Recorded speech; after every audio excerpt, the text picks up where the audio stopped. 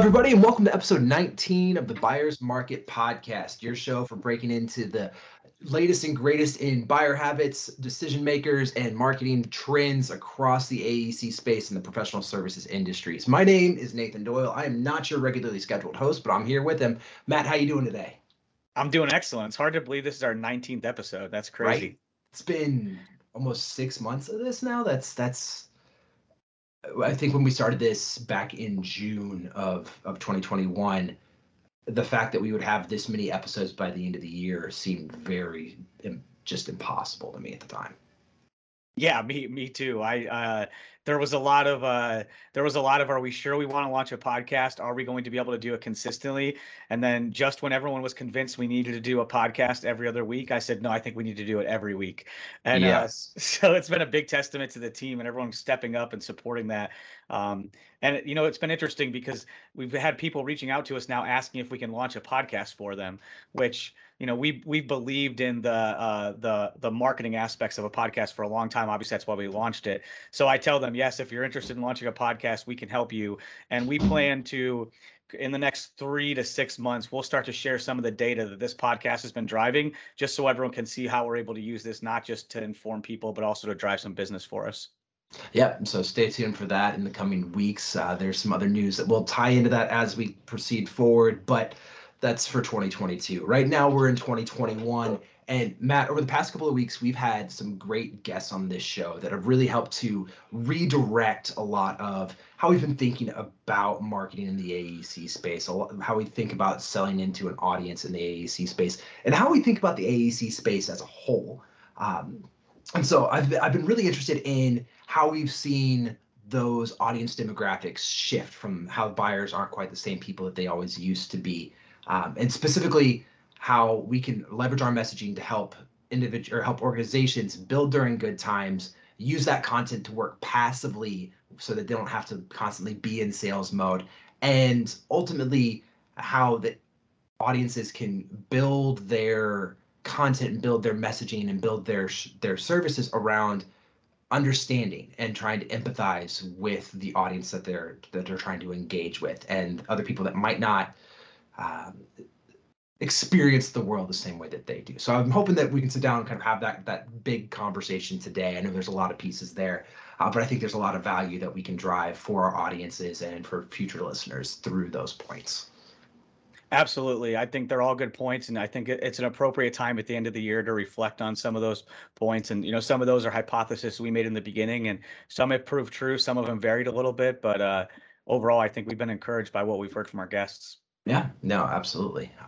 And so, speaking of guests, if you look at the past couple episodes of the Buyer's Market, we've had folks like Janet and Adrian and Marcus who really reflect this new generation of not only just AEC buyers, but decision makers across the professional services space. So I'm hoping that we can have a little bit of a conversation here about those demographic shifts and more specifically what that means for sellers as they're stepping into those audiences. Yeah, I'm ready. All right, let's do it. So first off, I guess what is, I think, the biggest hangup in your opinion for engaging with those new audiences? Uh, I, I think the first thing is you have to believe that your audience is changing, that the demographics of your buyers is shifting. If you don't, if you don't take the time to acknowledge that or look around and realize that at a minimum, people that are influencing these decisions are younger than they used to be, look different than they used to, then it's difficult for you to continue to make that step. After you acknowledge that your buyers and your future buyers are different, and we'll get to it later. It's starts with empathy, understanding how they consume information. And the way that they consume information, we've heard it time after time, is vastly different than the way information was consumed previously. You hear a lot of talk about podcasts. People talk about they consume a podcast. They talk about LinkedIn. You hear everyone that has gone through the effort of creating platform.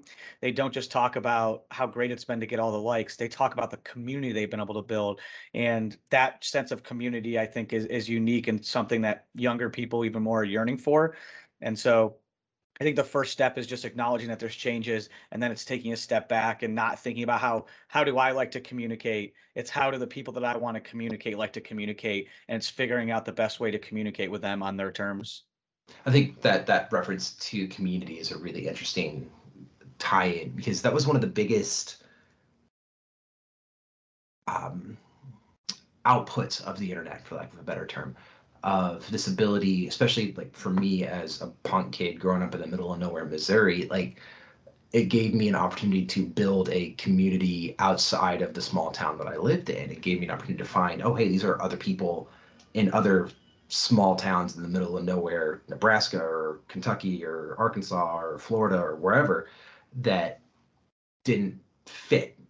And so they were able to kind of like go out and find those communities in other digital realms. I think the experience that you're describing here is very reflective of that, of this process of finding people that see your industry and see the future of your industry in the same way that you do, and find people that you can learn from and engage from, and that are experiencing similar challenges. Because if you're a small uh, sheetrock company in the Midwest, like there's only so many other people in your market that are going to do what you do, and you don't necessarily want to ebb and flow off of them because then they're going to seek into your profit share and all that sort of stuff. But if you can find other folks in other markets that you can kind of bounce off a little bit there, that share your experience, that share your vision, that aren't a clear threat, there's something really interesting there that you can kind of unpack and run with.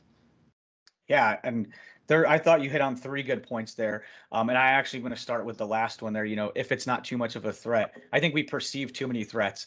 We talked about that in the Adrian episode a lot. It's Mm. an abundant world. There's so much opportunity out there. There's more construction work that can be done right now, and so to have that scarcity mentality, I think that's going to be a hindrance to future growth if you're not going to if you can't collaborate with a lot of different people that in one arena you may call them a friend, and another one you call them a competitor, but as long as you have ground rules, you're good.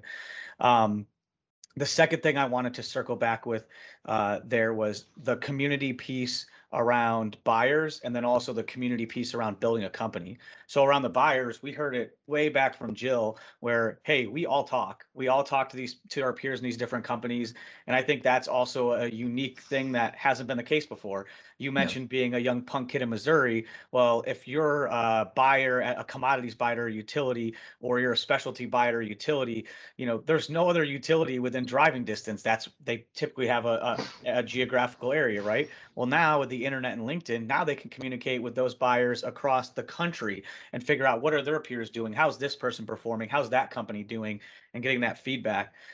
Lastly, and this is something everyone's experiencing, and we've heard that also from the younger people we've interviewed, people want to work for people that they believe in, that they trust. They want to have this cause. They want to follow a leader, not just a brand, not just a big company. So when you put yourself out there, you also allow like-minded people to come want to work for you.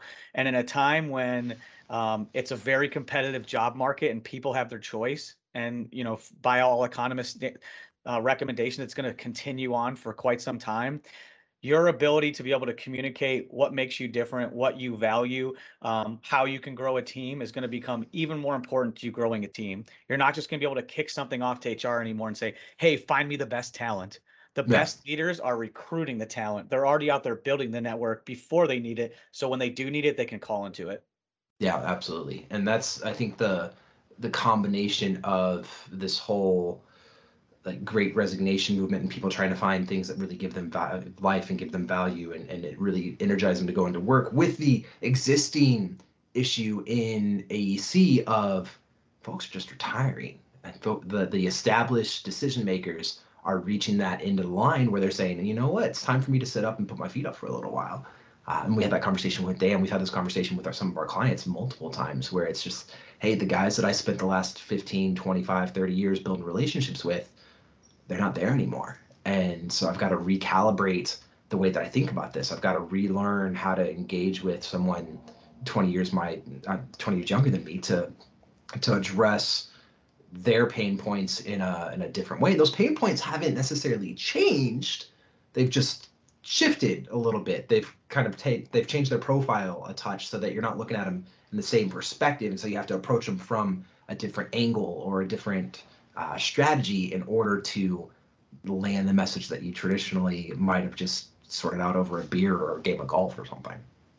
Yeah, that's interesting. And I was thinking of today's buyers, and especially in our space, and I was thinking of Maslow's hierarchy of needs. So if you Hmm. think about it from a buyer's perspective, the first thing is, can they perform the work? Well, there's a lot more people that can do that now. So as you move down that needs based, it can get a lot more to how are you specifically helping the buyer? Not Yeah. are you buying them stuff? Are you taking them out to dinner? Are you doing underhanded things? Like how do you make their job easier? How do you allow them to get home sooner to see their family? How do you allow them more free time to be able to go kite surf or bass fish, whatever they want to do? How do you allow them to do that when there's five different companies that can all do the same thing? You're within the price range. How is that buyer going to influence that decision? Hmm. And I think that's an important question to ask yourself too. Yeah, I had actually had a great conversation with one of our clients about that exact thing last week. And I asked, okay, when you're looking at product A versus product B, and if the prices are all similar, what is the driving force for what helps you make that decision? And his answer was support. His answer was, I pick the product that I know the sales team is going to be engaged and that they're going to continue to show up. And it's not just a transactional experience. And I think that's so reflective of this relationship-based sales model that you and I've kind of been talking about that really kind of galvanized our relationship in the first place of, okay, this isn't just a touch and go. We want to be invested in each other's lives and beyond just like sending you Christmas cards because I want to keep you as a client. Like we want to know each other. We want to be involved, and we want to. If something goes wrong, we want to be part of the solution, not part of the problem. Um, and I think there's something very very powerful in that ability, and in the digital age's ability to facilitate that, being able to connect and to drive value and to demonstrate value on really objective terms, and just say, hey, this is what I do, this is what I have. I'd love to be involved if you want me involved, and if you don't, I'll just back up, and that's fine. Yep. But I think there's a lot of value in that opportunity of being consistent and showing up and understanding the needs of a new generation, especially right now where things are going very well for the construction space. The infrastructure bill just passed a few weeks ago. Everything's going to pick up in a crazy way over the next couple of months. And it's a good time to start thinking about how you can do that work now so that when things start to slow down in God knows when, we don't know when, but we know it will because it always does, that we're prepared and we've done the work now so that you can benefit later. Yeah, that's a great point. I think it's something that everyone needs to be thinking about. And there's the longer term benefits of the customer acquisition as your buyers change. How are you showing up? There's the other component of a lot of these companies, or many of these companies, have built a local at least brand, and the way brands are built nowadays isn't is it's not as much in person. You can build a brand digitally. You can build the messaging of a company, and you can go to market as this company, and you can actually see, is there the demand out there, and as long as you believe you can build the back end, then that's how you can go to market. um, so I think there's that component of thinking about when it's more difficult to reach buyers, how are we going to reach them? And what does our sales process really need to look like? And it's very difficult to figure that out when you're also losing revenue, where it's, hey, all of a sudden it's way more competitive. We can't get in front of our buyers. Oh, crap. Our sales and marketing is misaligned. We don't have a good process. Now we have to figure this out in a time when it's also more difficult to get revenue. So Yeah. there's that piece that I would encourage everyone to think about and to start to understand how you do connect with those buyers. um, but there's also the near term. What we just talked about is how are you recruiting people, right? There's that building during the good times, so you understand, hey, as things change, we're positioned well. But there's also a more immediate need of everyone is fighting for labor, and I don't see a lot of people talking about how they can get in front of people better, how they can communicate their values, how they can attract more employees. They're just, hey, there's no one out there. Hey, it's hard to find people. Yeah, you can continue to say that. That's the reality. But unless you're doing something different than your competitors, unless you're unless you're finding a unique way to talk to people, then how are you differentiating yourself? You're Mhm. hoping that you're have a good recruiting staff that's out there and they're able to really sell your business. But the reality is anyone that's had more than one job knows that there's a lot of good recruiters out there. It's a lot different when you actually start working for the individual leader. And if you've been through that process once, then I want to understand the leader a lot better than I want to understand the recruiter. Yeah. And if you invest in content now, if you invest in standing this up now, it's not only going to have the long-term benefits of driving more revenue to the passive stuff we'll talk about in a minute, but also it's that funnel of talent, getting people that are like-minded, getting them on the team, and then being able to get more of the work because you have the team to execute it. Yeah, no, I think in the simplest way, it's a chance to just broadcast who you are in a really transparent way. Hmm. Again, circling back to the conversation I referenced earlier, another part of that conversation was this idea that like attracts like, and that when you're in a competitive recruiting market, when you're in a labor shortage, and you've done the work to build a really positive culture with really engaged and enthusiastic frontline workers and really articulate and empathetic leadership, you can put that out. You can put that on display. You can show that to the public in a way that continues to differentiate you from someone that's a little more transactional or a little more callous or a little bit more just tired, and really make that mark on an outside labor force that's looking in saying, hey, I see something there, and almost in an almost evangelical way, which I feel really weird saying it like that, but you can look into it and be like, hey, there's something going on and I want to be a part of whatever it is. And you can that's a great way to attract high quality talent because you're showing a high quality work environment and people want to be a part of that. Yeah, absolutely. I mean, you see the tech companies do a really good job of it. If you're connected with people in tech, they have the X company, like X Oracle, X Salesforce, X Facebook, X LinkedIn. Like, who puts their ex employer up on their title? Unless you think it's that big of a brand, you're that proud that you've worked there. It's a badge of honor, right? And I don't Mm-hmm. see anyone in the AEC space trying to replicate that when it would be so easy to replicate now because there's no one really doing it. And there are companies that have good cultures. And so some of it's just communicating it the right way. But I really don't see I could be missing something. It's a huge market. There's a lot of stuff that happens that I have no idea about. But in my sphere of influence, I haven't seen anyone that does it well. Yeah, yeah. And speaking back to like the building during good times element of the whole piece, I think the way that I like to think about it is I drive a 2007 Mitsubishi Galant. I love my car, but my car is a piece of trash. It is a garbage vehicle that has done me very, very well, but it doesn't have a whole lot left in it. So I'm starting to think about, okay, what's the next thing I'm going to do? What's the next move? It's fine right now, but if that car throws a rod or the transmission locks up, then immediately it goes from, okay, I have some time to make a good decision and I can make a decision for my future while I have something to back me up, to, ah, shit, I need to make a decision right now because if I don't have a car in the next 3 days, then I can't take my kid to school and there's a problem.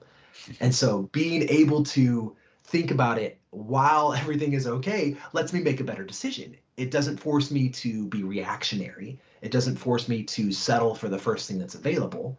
It gives me a little bit of time to plan and to do the work so that I have everything in place whenever the time comes. To save, to make sure I have the money in place to support it so that in 6 months when something else comes up or problem C shows up, I'm not stuck holding my hat in my hands.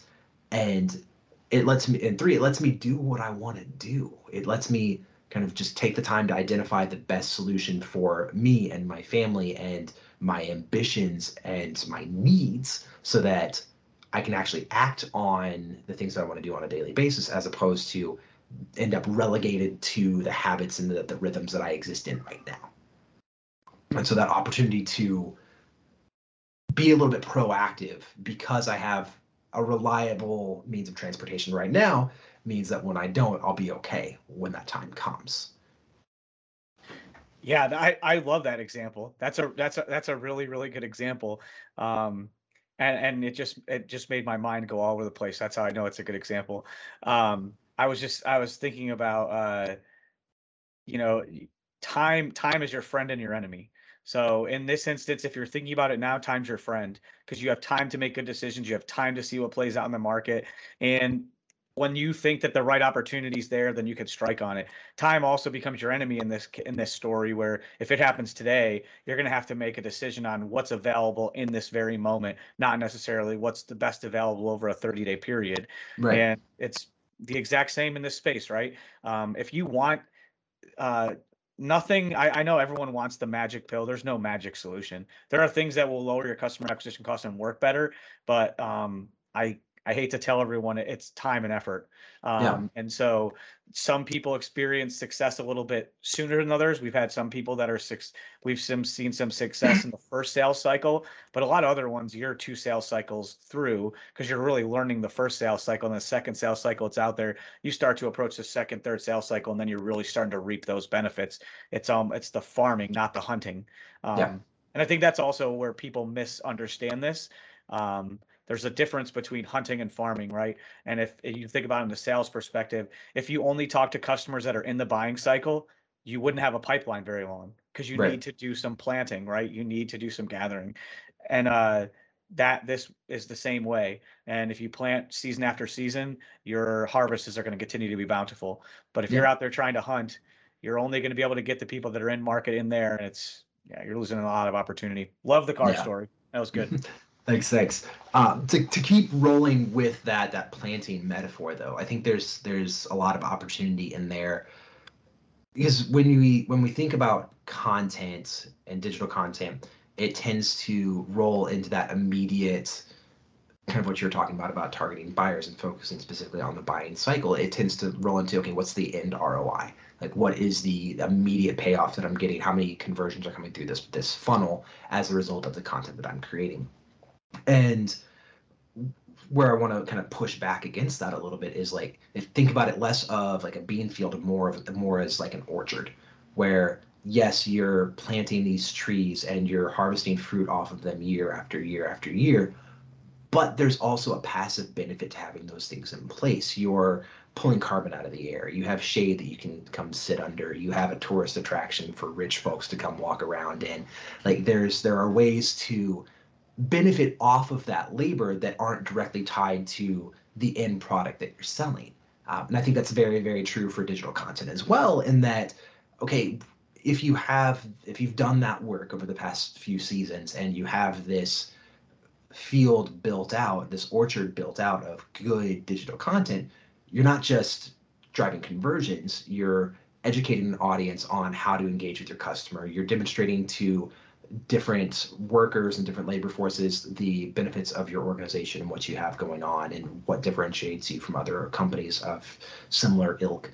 Um, you're building mind share and occupying the attention of an audience that is going to find answers somewhere, and it may as well be you. There are all these kind of like more passive opportunities that sit on the back burner while you're building up to that final conversion that I think are often go overlooked. Yeah. That's another good point. I like the way you frame that. If I could just, if it's a sales professional that's listening to this, just put it in sales terms. I think it's the easiest way to break it down. Only so many of your potential buyers are actually looking to buy at any one moment.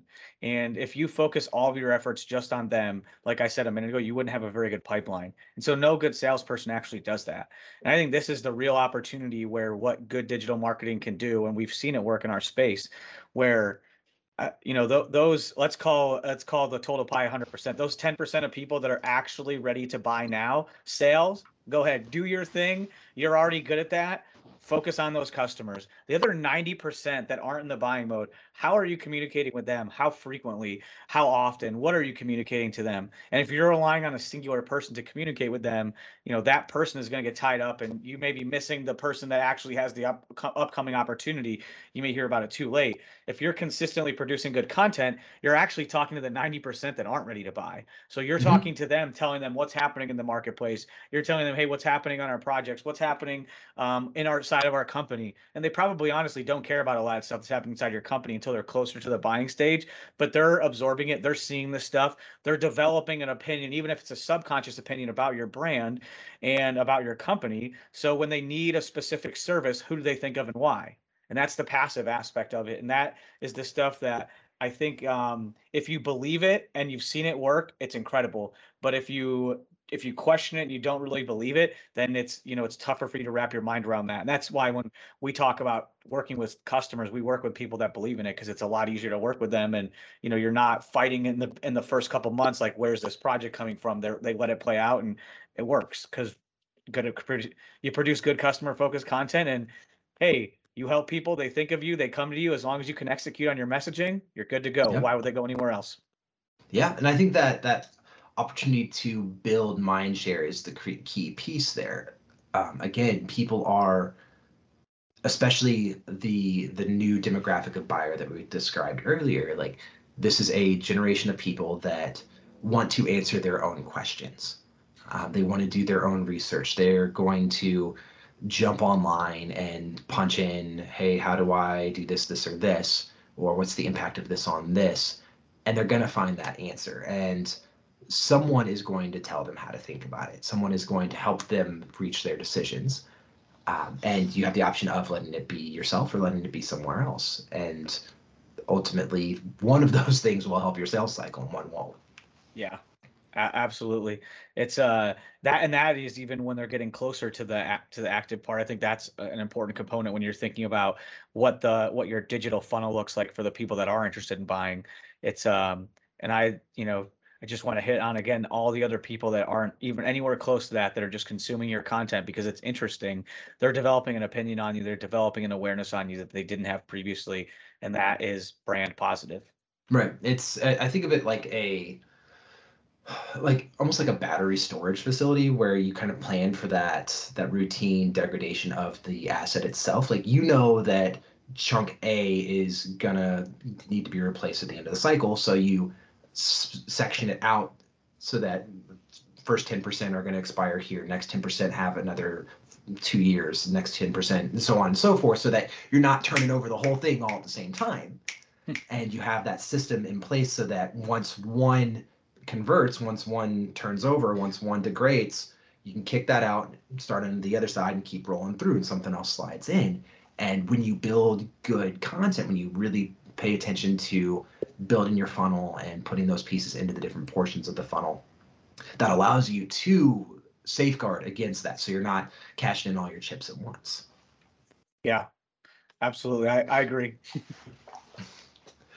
And so, like, as we talk about building that content, building passive content, and building passive content for a new generation of buyer, I think that the big piece that we have to continue to iterate on and that we can have to continue to think about is what are those needs? What is that audience experiencing? And how can we realign our thinking to better understand a new generation of buyer that may have completely different experiences than us? I think we had a great introduction to that with our previous conversation, specifically with Janet and Adrian, but especially with Marcus and some of the other more recent episodes where we're looking at again a new demographic of buyer that's whose experiences might not align with the relationships that we've had. So how can these sales teams, then how can our listeners reapproach their processes and the way that they think about their audiences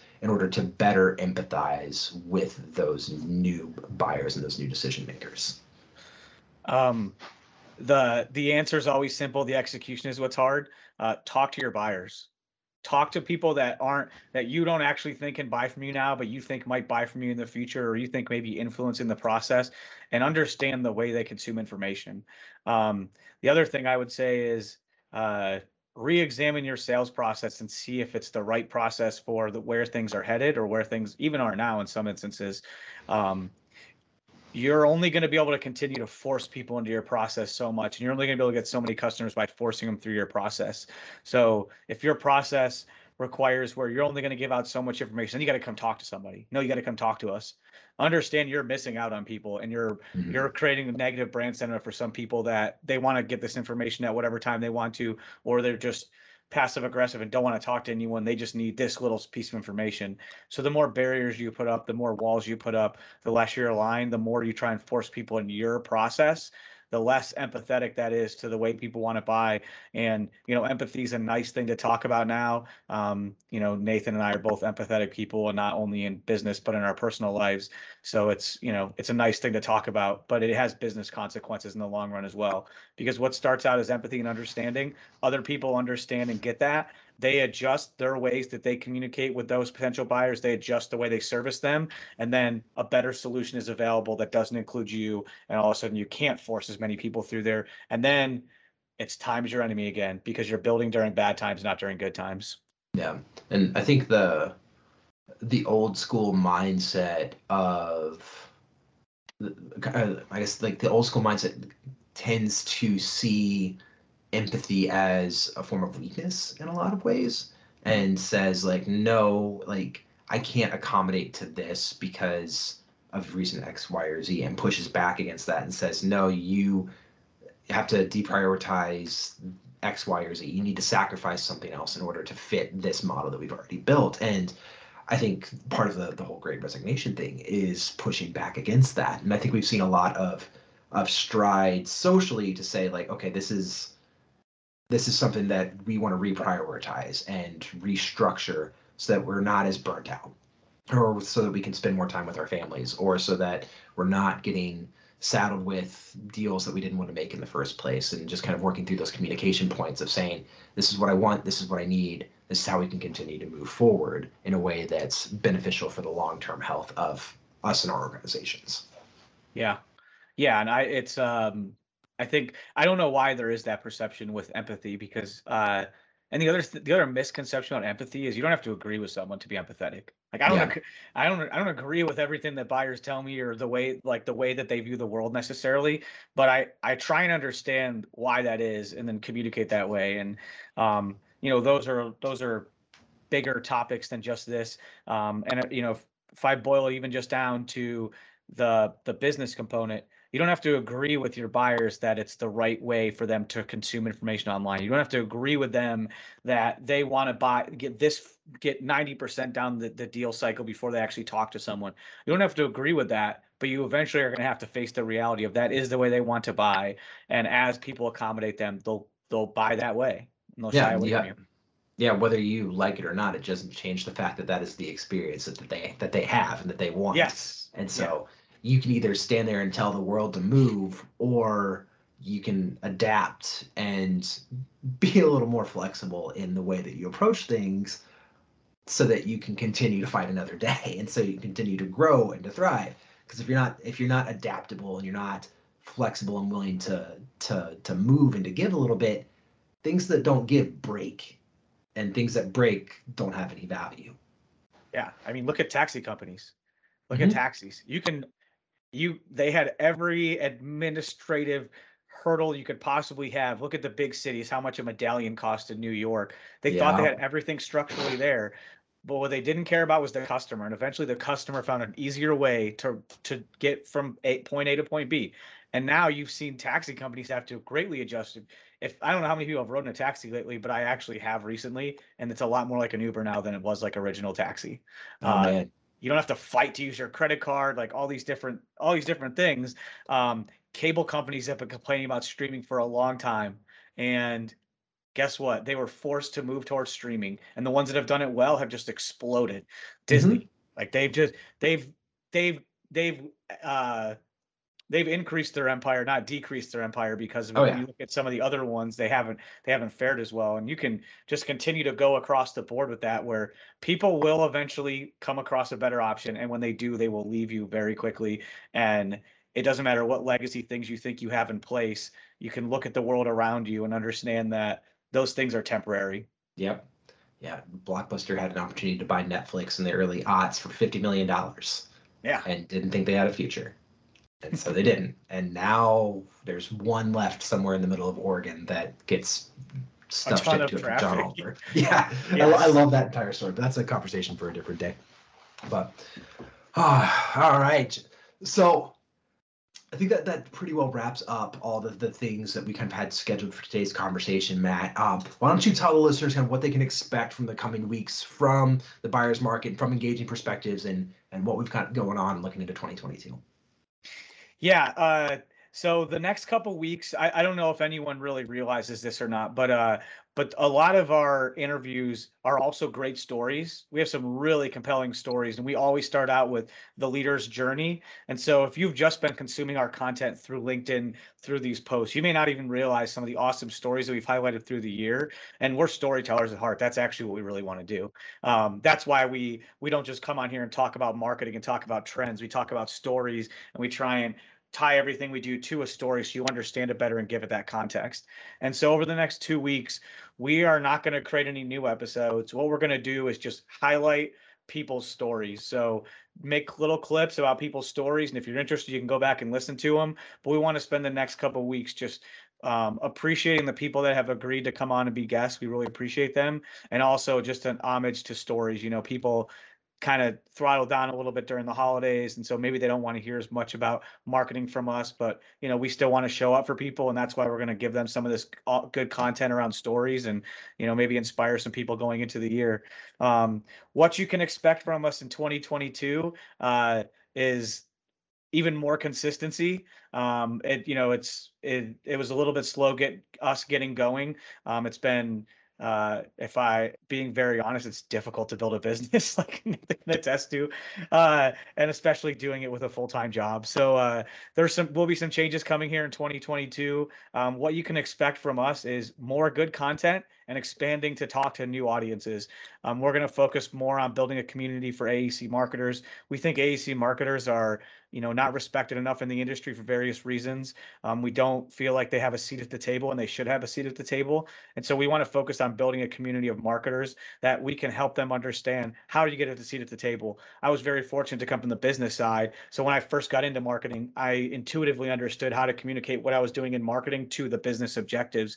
If you've never been through that on the business side, you might not have that knowledge. So we want to help people understand that, help people understand the best practices we're seeing, and we also want to do a little bit more of an emphasis on sales leaders as well. We've talked a lot to business owners, but we believe a big opportunity in the next coming years is marketing and sales alignment. It's kind of silly to me that they operate so differently and so disjointedly when there's a lot of things that they can gain from each other, where information coming from clients, coming from sales, and then also marketing generating opportunities for sales with customers to understand them better. There's a lot of opportunity there. So we're going to talk more about that. Couple other things that are surprises. We'll talk more about them here at the end of the month. I'm going to be highlighting some of our journey through TikTok, which will be interesting for all of us, including me. But just giving some people behind the scenes about what's happening what's happening with us, what's happening with me, what's happening with the company, and giving a little bit of insight of like, it's not as polished as it looks in our clips. A lot of the stuff is hard getting going. We have a good process for the actual podcast, but building a business is hard, and we want to show that as we all transition into this. So a lot of exciting stuff. Yes, sir. Yes, sir. So in the coming weeks, please keep an eye out for that. We will continue to post on our LinkedIn page, both individually and the organization's pages, so that you can pay attention and keep an eye out for all those great things as they come into your feed.